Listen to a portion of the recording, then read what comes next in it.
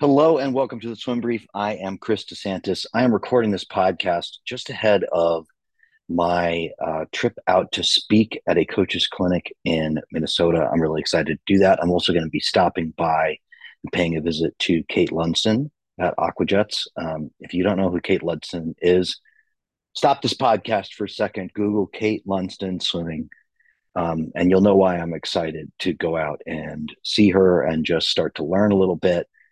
So I'm really excited for this trip. But before I got to it, I wanted to record something. I want to give you guys, um, give the people more of what they want here in podcast form. But I was unable to record with Joel this week due to the stuff with my travel. So it's going to be just me today. And I guess what I'm going to be talking about, for lack of a better term, is something I posted a bit onto my Instagram earlier this week. And um, for lack of a better term in this podcast, I'm going to go why I love coaching weirdos. Um, and I don't view weirdos. If you're bringing to this podcast any kind of pejorative um, about what the term weirdo, that's your deal. I actually think, to me, weirdo is a positive term. And I'm going to get into that a little bit. Um, but essentially, I I've been coaching long enough that I started to think about, like, who do I gravitate towards? Who are the athletes that I coach that I end up with a really strong relationship with? Who do I end up working well with? Who do I find I can influence the most? Who, you know, who sort of grooves into some of the stuff that I like doing the most. And um, in trying to answer that question, it makes me think about my own past, my own experience as an athlete, my own experience growing up. And I think that's really important because, when you're a kid and you are interacting with adults. I can't remember when somebody explained this to me, but like, let's say you're a 15-year-old kid and you have a coach that is 35 years old. Like, you have no conception as a 15-year-old what a 35-year-old is supposed to act like. Because you've never been 35. You have, so you may have some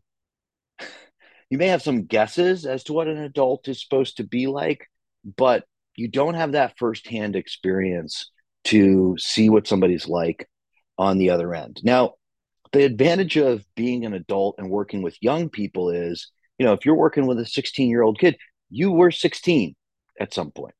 And if you can get in touch with and stay in touch with who you were as a 16-year-old. That doesn't mean you have to act like a 16-year-old. In fact, you shouldn't act like a 16-year-old, but it does mean that you stay in a spot where you can empathize with what it means to be a 16-year-old kid, and then look at the circumstances that the 16-year-olds or 15-year-olds or whatever age you're coaching, whatever that they find themselves in, and think a little creatively about why they might be coming to practice, why they might be um, presenting at any kind of swimming event the way that they do. And I know for myself, I've told this story in various ways.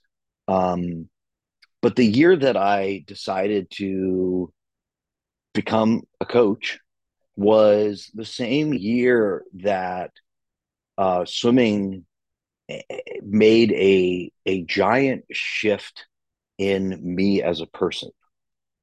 Um, I growing up, it is so weird to say this, but I found myself on the receiving end of a lot of bullying when I was a little kid, even though, like, in your classic scenario, you think like little kid, big, stronger kid pushing them around. I was like much bigger than all the kids in my kindergarten class or in my first grade class. I was a giant little boy, but the personality that I had made me almost perfect for bullying. If I look back at the time, because um, I had a certain earnestness about me, a certain naivete, that I wanted to let people in. I wanted to be liked by other people, and I did not. When somebody got real aggressive with me, I was a freezer. So rather than respond aggressively back to them, I was just one of those people that froze in place and really didn't know what to do. So, if there was another kid that wanted to get a little bit aggressive with me, well, they found out pretty fast that there was like even if I could have beaten them up, that wasn't going to happen. And I think in those situations, that's all you need, right? And I always felt like a bit of a weirdo, right? I was always very much, I think, up in my head, right? I would be described in that way by a lot of adults in my life. I was somebody who, either could not pay attention at all or was totally engrossed in something that I was doing, but it was like almost always on one of those poles. So, as a kid in school, there would be like moments where, the teacher would be like, wow, he's so into this and he's just getting it. And, there'd be moments where they'd be like, he's on another planet right now. And a lot of that just, I mean, I have a million reflections on that. And where it translated in to a change in a swimming environment for me was that I just happened to be in the right place at the right time where I was surrounded by people for a year and I was surrounded by a coach who was sort of like, yeah, you're a total weirdo and that's awesome. Like I just felt for the first time in my life that, the things that I was worrying about that, like that I compared myself to other people and found different, um, they almost went overnight from something that something that, would lead other people to prey upon me to actually like drawing people in towards me. And of course, like any kid, I wanted to find a space that I belonged. I wanted to find people that I belonged with. I wanted to form relationships. I wanted to uh, get in closer. And I just had this magical year. I think I was 14 years old. I was in eighth grade. I mean, I look back on my childhood and I feel like seventh grade was the worst year of my childhood and eighth grade was the best year. Um, and a lot of it had to do with just the context that I was put in, where stuff that had previously seemed like it was such a giant problem for me, um, all of a sudden seemed like it was great. And to be fair, I mean, one of the things was um, I was super into swimming. Swimming was something that really captured my interest that year, and uh, 25 years later, it's still there. So I have certain things in my life that they just, as I said, they capture my interest, but I got to imagine that there's some emotional connection to it, right?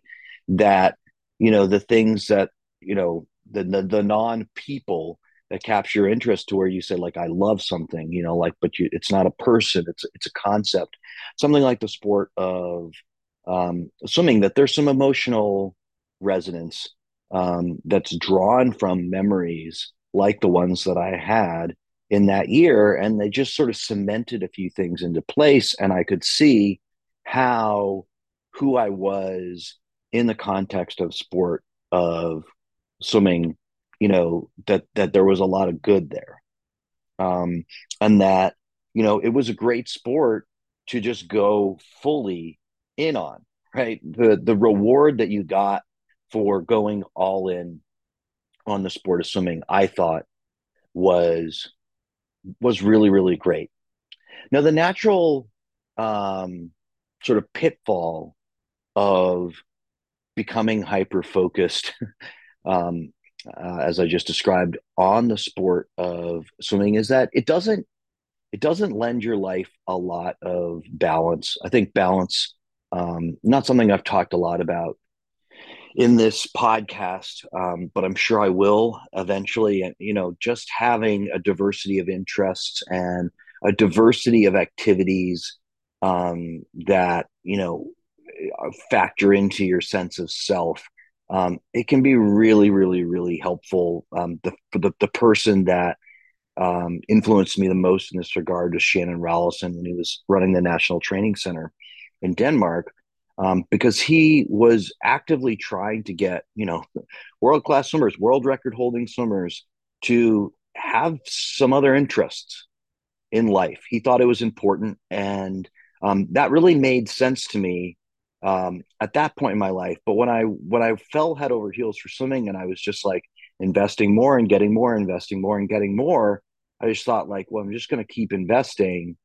Um, but it wasn't a good long term sustainable strategy, because where it led me ultimately was to a space where if swimming was going well, then I was, sky high, and I was riding the wave of that, and I was feeling really good about myself, and it was bleeding over, and I'd do well in school, and the sky was a little bit bluer, and the sun was a little warmer on my skin, like everything.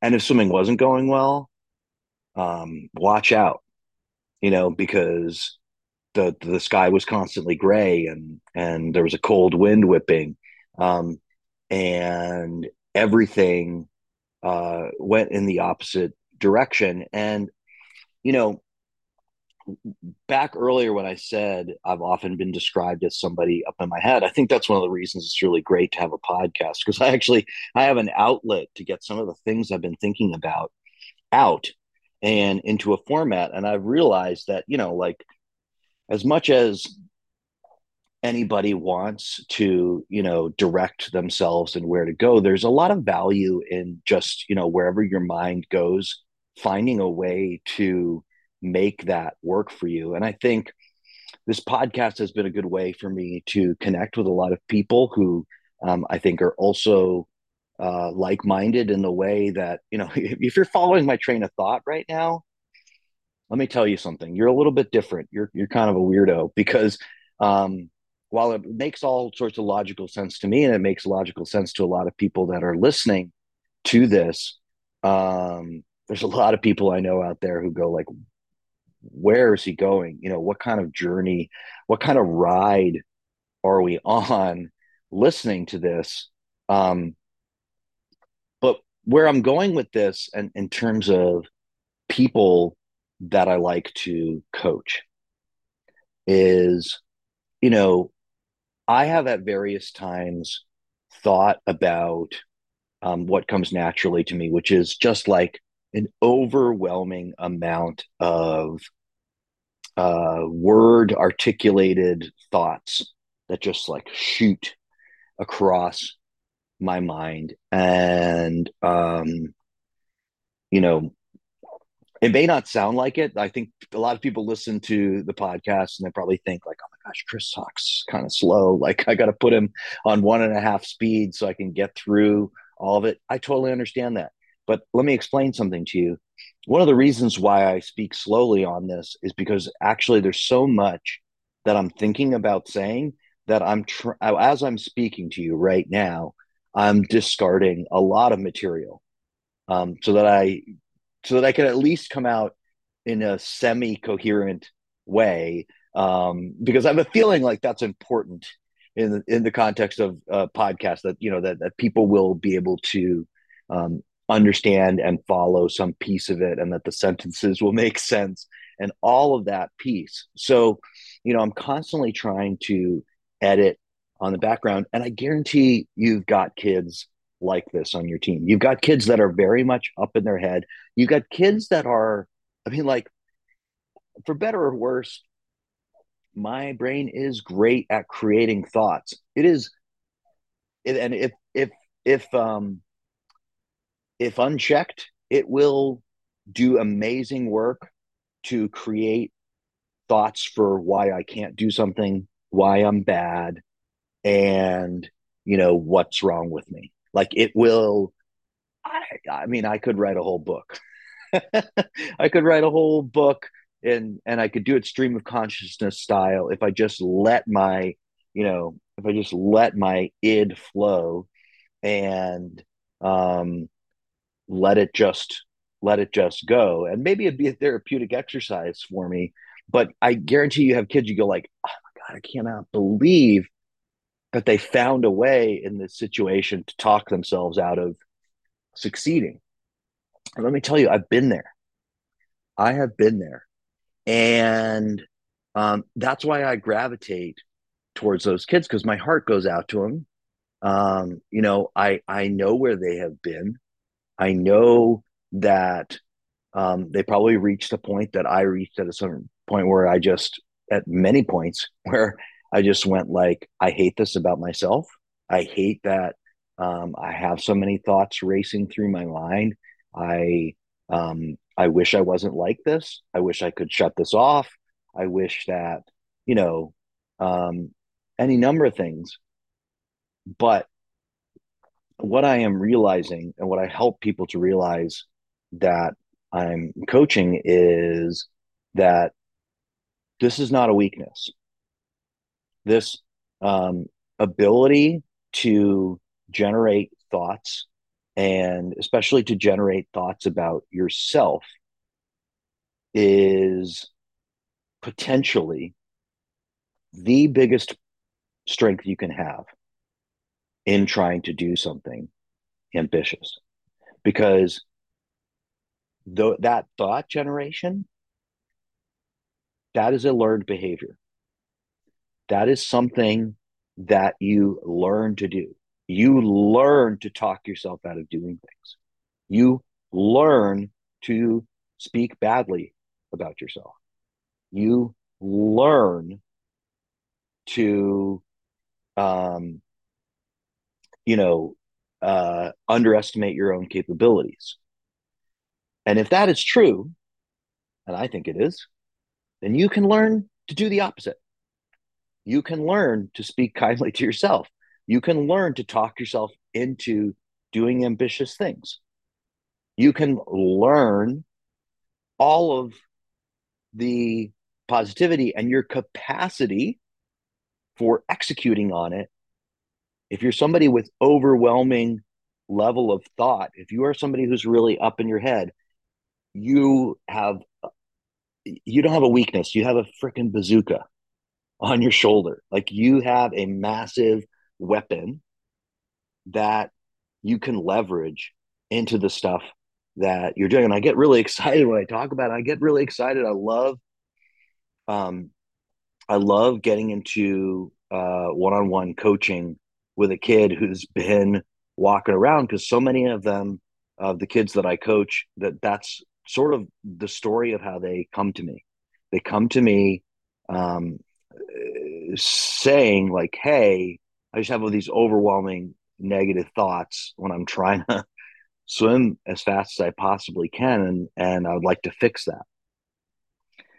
And um, realizing the process of realizing that this thing that you perceived was holding you back could actually be something that you leverage to be incredibly successful in what you're doing. It's just so fun. It's fun for me. It's cathartic for me, because a lot of this stuff, like, I'm still figuring it out at 39. And if I can catch, a 15-year-old up on that, I know that uh, I know that I've made a giant difference in their lives. I know that I've made a giant difference in the lives of people around them and the relationships that they're going to have, the relationships they're going to have with their coach. You know, if you can imagine the most prolific negative thinker on your team becoming the most prolific positive thinker on your team, and what a difference that would make for how you would feel about coaching them, I can do that. Um, and I really enjoy doing it. Like I am drawn to it. So that's what I'm thinking about today. Again, if you're going to be out in Minnesota and you listen to this, and and you're probably going to hear some pieces of this in the talk, just because I always talk about what's on my mind um, at a given moment. But please come up and say hello to me. I'm a bit of a weirdo, right?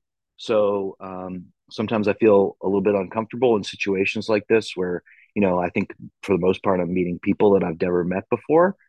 But I am genuinely excited to meet you, if you, especially if you listen to this podcast. So please come up and talk to me. If you want a pair of goggles, themagic5.com/the swim brief.